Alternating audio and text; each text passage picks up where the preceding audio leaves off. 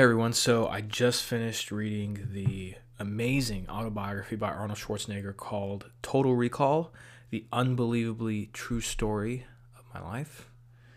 Or actually, is it the unbelievably true story of my life or my unbelievably true life story? Well, either way, it was a fantastic autobiography. Um, it's definitely a long book. I do recommend. This is actually what I prefer to do. Is for autobiographies, it's sometimes better to listen to them on audiobook, mainly because there's a lot of details in autobiographies. It's not like your typical nonfiction book or business book where you can kind of skim around. It's better enjoyed when you go through the stories because, of course, like most wisdom, you really have to earn it. You have to work for it. And so listening to it on audio book is fantastic. Arnold Schwarzenegger actually narrates the first couple of chapters. So I would listen to it usually on my walks, sometimes in the morning when I'm doing my push-ups. But there are a few key lessons I want to share out of that book that I really, really enjoyed. And here are the lessons. So the first is start early. Start early before everyone else does. So if you can get up a couple of hours before anyone else. So for example, for me, I aim to get up at 5 a.m. instead of 7 a.m. You get a huge advantage on other people. For Arnold, he talked about his role model, Reg Park, and he said that Reg would wake him up at 5 o'clock every morning, and by 5:30 they'd be at the gym working out.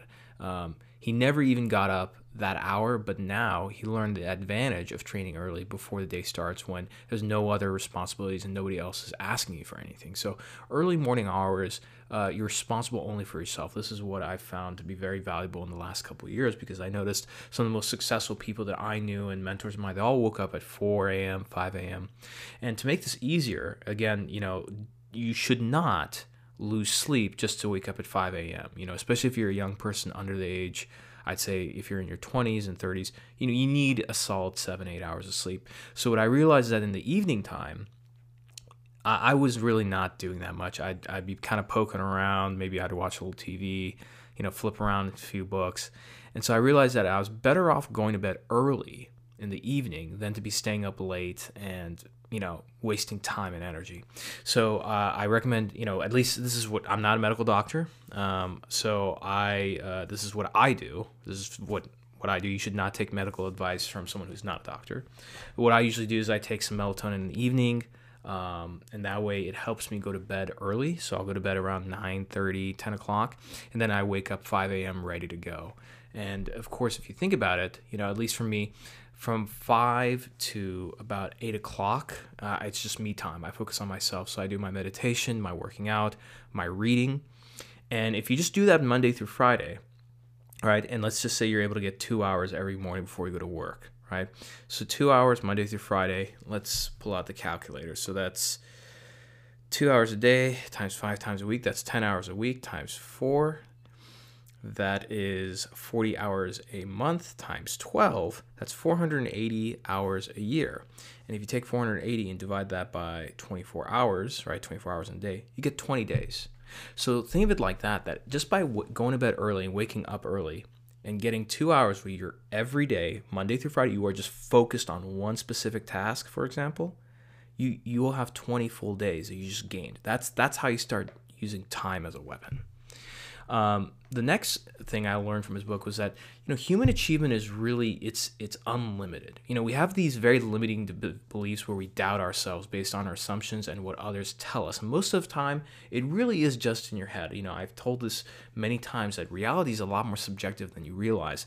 And many times that the obstacles that we perceive are really just in our head. And one example of this is with Arnold's legs. Arnold had very weak looking legs early on, believe it or not. And he said that he would have to work his way up to 300 pounds of weight in calf raises. And beyond any other bodybuilder, he knew no one else could do more than that. He thought that that must be, the limit of human achievement. And so when he saw Reg Park doing calf raises with 1,000 pounds, he realized that that limit was just in his mind, right?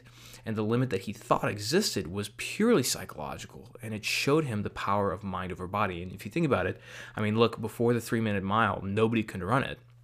moment the 3-minute mile was broken, I think 10 or 11 people that year broke the 3-minute mile, right? And that's the interesting thing about when records are broken, is that they don't often last very long before someone else comes around and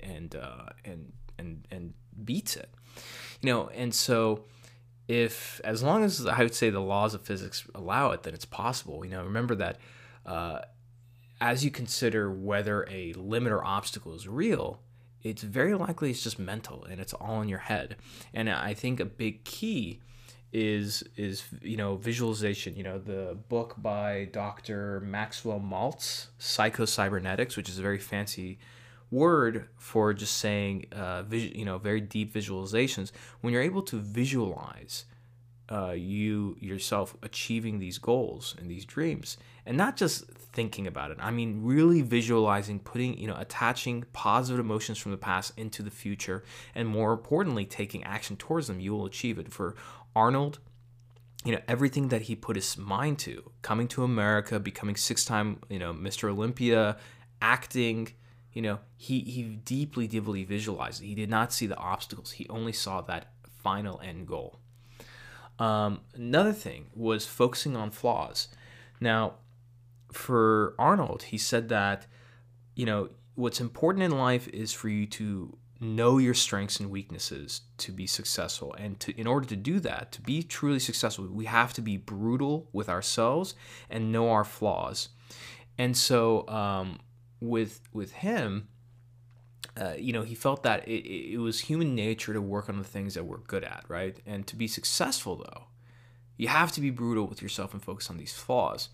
And that's when your eye and your honesty and your ability to listen to others come in, right? In the world of bodybuilding, he felt that those who were blind themselves and deaf to others usually are the ones to fall behind. And so for Arnold, let's go back to his calves. His calves were very flawed. So he saw that with his eye, right? He was honest about it. And then his ability to listen to others came in when he looked to Reg Park for advice, and Reg gave him the advice. He listened to it and took action on it. And Arnold even exposed his flaws publicly by wearing shorts, so people can see his calves. And he worked on it so hard, it got to a point that some people thought that he had surgery done because his calves were so huge. But in fact, it's because he focused on the flaws to perfect it and improve it.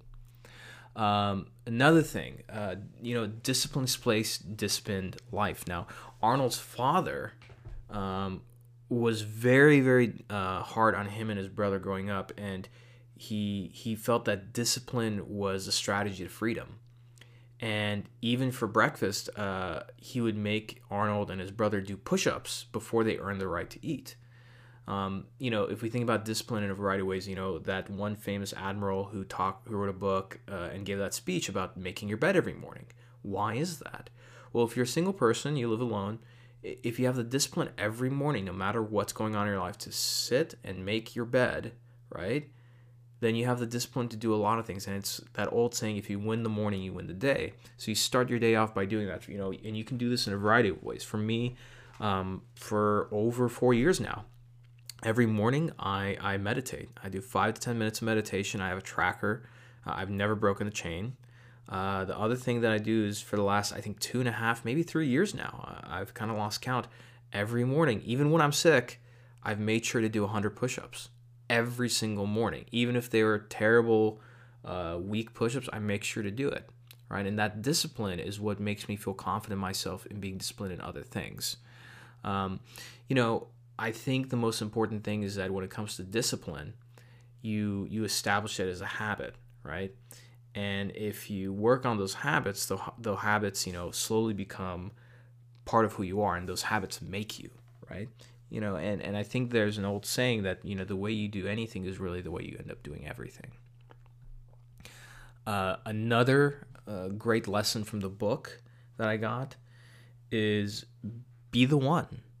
Be the one. And what that means is be the one person that everyone wants to be, that everyone wants to invest in. Like when you walk into a room, everybody's just looking at you in awe. And it doesn't have to be, from a bodybuilding standpoint. You can achieve that from a great attitude, from your work, right? And it's a principle of living and a way to really look at life, which is when I enter a room, I'm going to be the one. I'm going to be the person that everyone is going to want to invest in. And Arnold made sure to be that person. So, of course, Joe Weider, founder of Gold's Gym, saw Arnold and realized that and said, I'm going to invest in this guy. Now, the next thing that Arnold really focused on was allowing your dreams to really drive the details. Now, his thinking was when it comes to achieving big dreams, it was very simple. You have to write down the very specific intentions and then you'll figure out how to get there. So he always wrote down his goals and he had to make it very, very specific so that all those little fine details and intentions weren't just floating around. He would take out index cards and write down that he was going to, for example, and this is early on, he was going to get 12 more units in college, earn some money, and save, work out a certain amount of times a day, gain 7 pounds of solid muscle. And it wasn't necessarily he was writing, whoops, this hit my water bottle. It wasn't necessarily that he was writing down daily to-do lists. It's that he wrote it down once so that he can build a picture, a very clear picture of what that looked like. Think about painting a great painting, right? You want to map it all out and paint that painting ahead of time so that every day, instead of writing a to-do list down, you visualize and focus on what that looks like and what you have to achieve to get there. Another one which I really love is you got to shun the non-believers, ignore the naysayers and the people who are going to cause problems and look to solving problems. So after he actually bought his first investment in an apartment building, when everyone else was buying houses, he was confronted by a lot of people who were essentially naysayers. They just people who are going to talk shit and put you down. And seeing him pull off this $200,000+ deal left one of his friends, Artie, in a lot of shock. And for days afterwards, Artie kept asking him how he had the balls to do it. And he just couldn't understand because he never wanted any risk in his life. Problems were the only thing that he could see, right?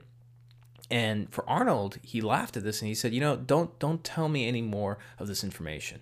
I always like to wander in like a puppy. I walk into a problem and then figure out what the problem really is. I just don't want to hear about it ahead of time. And this was a very subtle, but yet I would say it's a very sophisticated thought, because everyone likes to tell us what the problem is, including whether it's your customers, your family, but figuring out what the problem really is and then solving it is how you truly help people and provide value, and more importantly, provide value to yourself, right? So if you're having a problem at work, let's say you're going in and you're having issues with your boss, is it really the boss that's your problem? Maybe it's you. Maybe it's the environment. Maybe you have to leave that job and get a different one, right? And I think that the deeper you dig into problems and the more you ask why, the easier and faster you will get to the core and the essence of what it is that the issue is. A couple more lessons I learned from him. Staying hungry. I literally stay hungry. I mean, Arnold had an absolutely insatiable drive for success. And when he was being screened to be the lead bodybuilder in a movie, and I believe the movie was, funny enough, Stay Hungry with Jeff Bridges, he had to lose 30 pounds, which meant that he technically had to retire from competition after 12 very successful years in it. But he decided again, and this is a risk, he's like, this was his big next move. And he liked the idea of staying very hungry in life and never just staying in one place because, as the old saying goes, the machine never rusts from work. It rusts from complacency, right? And when he was 10 years old, he wanted to be good enough at something to be recognized in the world. And now that he was good enough at something, he wanted to do that again in something else and even bigger than before. And that explains a lot if you think about the fact that he went from being in Austria to coming to America, being a bodybuilder, then deciding he was going to be an actor. He was told he couldn't. Then he went on to become the governor of the largest state in America, and he decided he wanted to marry Kennedy. So it just never ends, right? And so the big takeaway is you got to avoid complacency. The second that you start to feel very comfortable is the second that you need to start changing things up. You need to make things harder. You need to make things more, you need to become more disciplined, and you need to look for areas to grow. And more importantly, and I try to do this myself as a professional, is how many times a week are you doing something where you absolutely fail, like publicly humiliated and fail? Whether it's writing an article, doing a video. This is the reason why I do my weekly book reviews, and I've been doing this for 2 years straight, because every week I'm on the spotlight, and I gotta figure out something unique and valuable to do, and not all of them are great.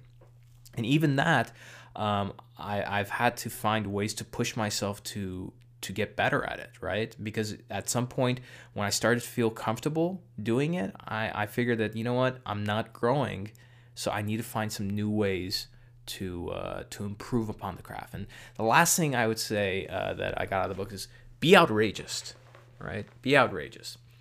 And the reason why, Arnold says being outrageous was his way to succeed. And essentially put, I mean, it's finding a way to stand out and doing it in your own way, and be different, but not necessarily just for the sake of being different because you have a unique way of doing things that help you stand out, but being different in a way that is worth making a remark about, right? That's remarkable. And one way, for example, a small way that Arnold stood out was he would turn down any acting job that wasn't a lead role. So when he was trying to be an actor, right, anything that wasn't a lead role, he turned it down. And his thing was, he said he felt that he was born to be a lead man. He had to be on the posters. He had to be the one carrying the movie. And of course, he realized that, this sounded crazy to everyone except him. But he believed that the only way that he could become a leading man is by treating himself like a leading man and just working his ass off. And if you don't believe in yourself, how the hell else is anyone else going to believe in you? And that's a very hard lesson to take, because I think many of us are used to this idea of being humble and working our way up and everything. And I'll tell you that one thing that I learned is that the only person who gets to decide when you're ready to level up and start operating at a higher level is you. Not your boss, not your manager, not your parents, not your spouse, nobody. It's just you. So those are the big takeaways from the book. Again, I do recommend for autobiographies to buy the book, but listen to it on audiobook, because it's a lot easier to get through. They make for a great companion when you're going on walks and perhaps in the car driving, because the stories are long, and unlike, let's say, your traditional business books, you don't have to be taking notes about certain frameworks and everything. You're listening for the stories, and the value is when those stories have an emotional impact on you. They resonate with you, then the meaning behind it will always stay with you. So I'll never forget how I felt when I listened to these stories over and over again of Arnold, on how he visualized these outrageous goals, these outrageous dreams, and he took action towards them no matter what anybody said. And that was a really big takeaway from me that resonated with me. So, as always, I hope you enjoyed it. Be sure to subscribe to my podcast, leave a comment if you can, and if anything, please give me a good rating. Give me some 5-star ratings on iTunes or Google or Spotify, wherever you're listening to this. It helps my podcast get more discoverable. So, as always, take care, and I'll see you next time. Thank you again for tuning in to this week's episode of The Mind Loom.